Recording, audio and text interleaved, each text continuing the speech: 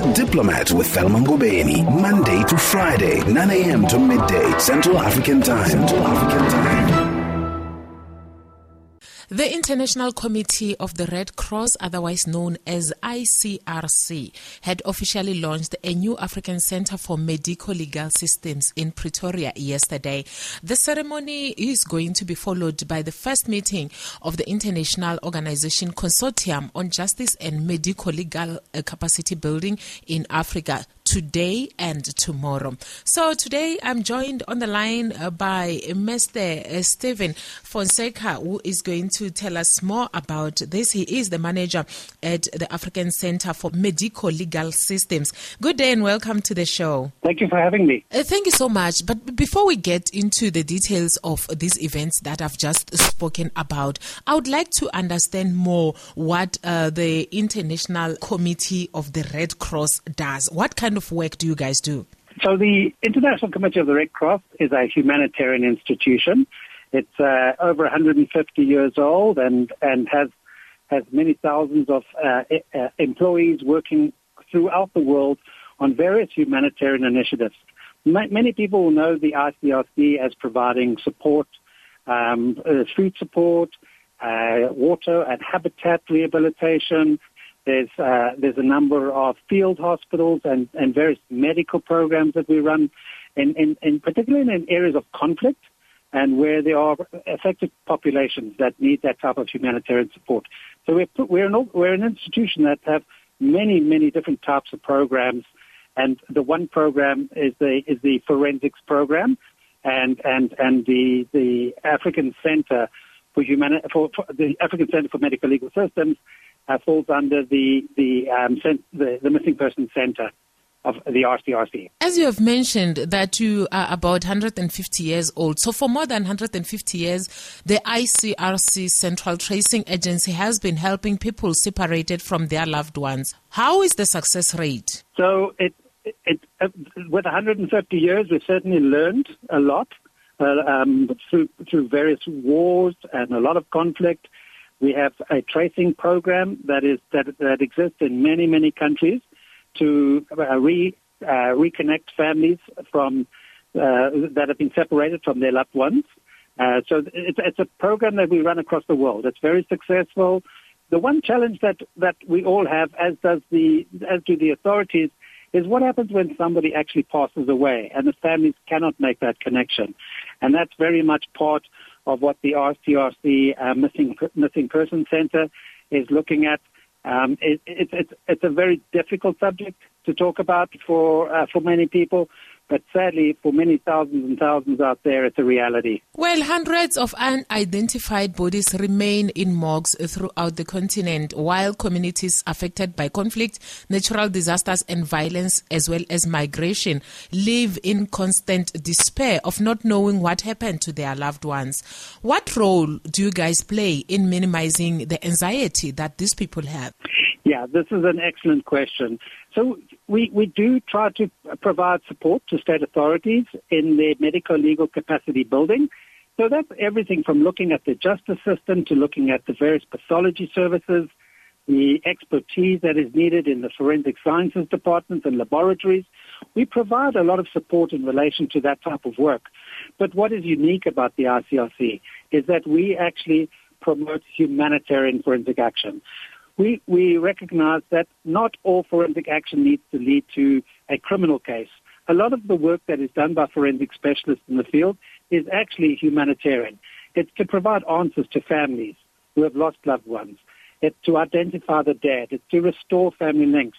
It's to restore public confidence in the authorities and to ensure that when there is a disaster, if there's conflict, or even when people are separated through migration, there is a realistic opportunity of loved ones determining the fate and whereabouts of those people who are special to them. You have just launched the African Center for Medicolegal Systems. What are the aims of this center? So despite the fact that we're very happy with the 24 programs that we've started to develop, or that we run across Africa, we started our program in 2015 in Africa. And like I say, we've had the opportunity to engage with thousands of forensic practitioners, lawyers, judges, doctors, military personnel, police officers. We've really tried to build a network, and we try to enhance the capacity of those practitioners out there. But the ICRC cannot work alone. Trying to improve the medical legal capacity of a country requires many, many different international organizations with various mandates. So one of the focuses of this center will be to actually collaborate with the regional and the international organizations and try to promote and empower states to adopt the legislation and policy, but also to ensure that the necessary infrastructure is there so that those dedicated professionals can ultimately carry out the work for affected victims and families. While the ICRC experts have been engaging for several years with state authorities and regional actors, the African Center for Medicolegal Systems is the first time the ICRC has established a dedicated center on the continent for deploying advisory services to enhance medical legal systems. How will it help you improve in terms of doing your work? So the big push for the center is actually to promote the African expertise that already exists. So what we often see is we see a lot of international experts coming to Africa to provide support and expertise, when in fact the Africa continent does already have a lot of expertise. And so the Center for Medical Legal Systems wants to build and enhance that network, but also promote the African expertise that already exists so that we start relying on one another. We rely less on other international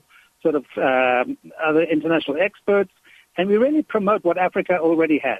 I think that's really important for the center, and that needs to be done through collaboration and also building a strong network and a stronger community so that we know who is out there in Africa and how different countries in Africa can rely on one another for that expertise and support. What kind of support do you offer to families that are awaiting answers for medical legal systems? So this is a very it's always very sad when families are left just with tremendous anxiety and what we sometimes call ambiguous loss. They don't know if their loved one is alive or dead. They don't know where to actually find out information. And so what the ICRC does is work with the authority to ensure that missing persons reports can be taken, that police officers and other authorities and other groups are accessible to families so that at least they can make the report and that report can work its way through in a very systematic way to the medical legal authorities, so that if there is someone deceased in the mortuary, at least there's comparable information.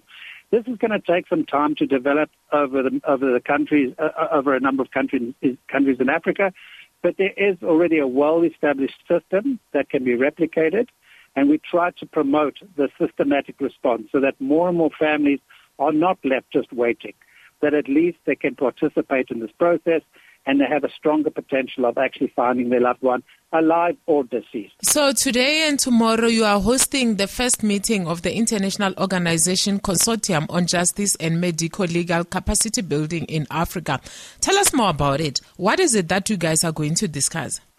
So the first step is the very first meeting. So I think what we realized is we need to collaborate better with a lot of the international agencies and organizations. This meeting is really for us to all lay our programs on the table. We have 14 different international agencies that have agreed to sit for 2 days and really talk about what it is that we do, what our mandates are, where we actually can align, how we can participate in joint trainings or joint infrastructural programs, so that we're not duplicating efforts, so that we can really target where the gaps are in the medical legal system, and we can really talk about how to become a more of a consortium so that we can influence policy and we can actually really work towards concrete measures on the ground. If we're all working independently, it's very fragmented and it doesn't really have a massive impact on the system itself. We can empower individuals, but that's not really going to change the system. So I think collectively it's important for us now in the first meeting to develop a strategy so that we can work towards a more collective approach to medical legal system capacity building. Thank you so much for having made time to speak to us this morning. We wish you all the best. Thank you so much. Really appreciate the time.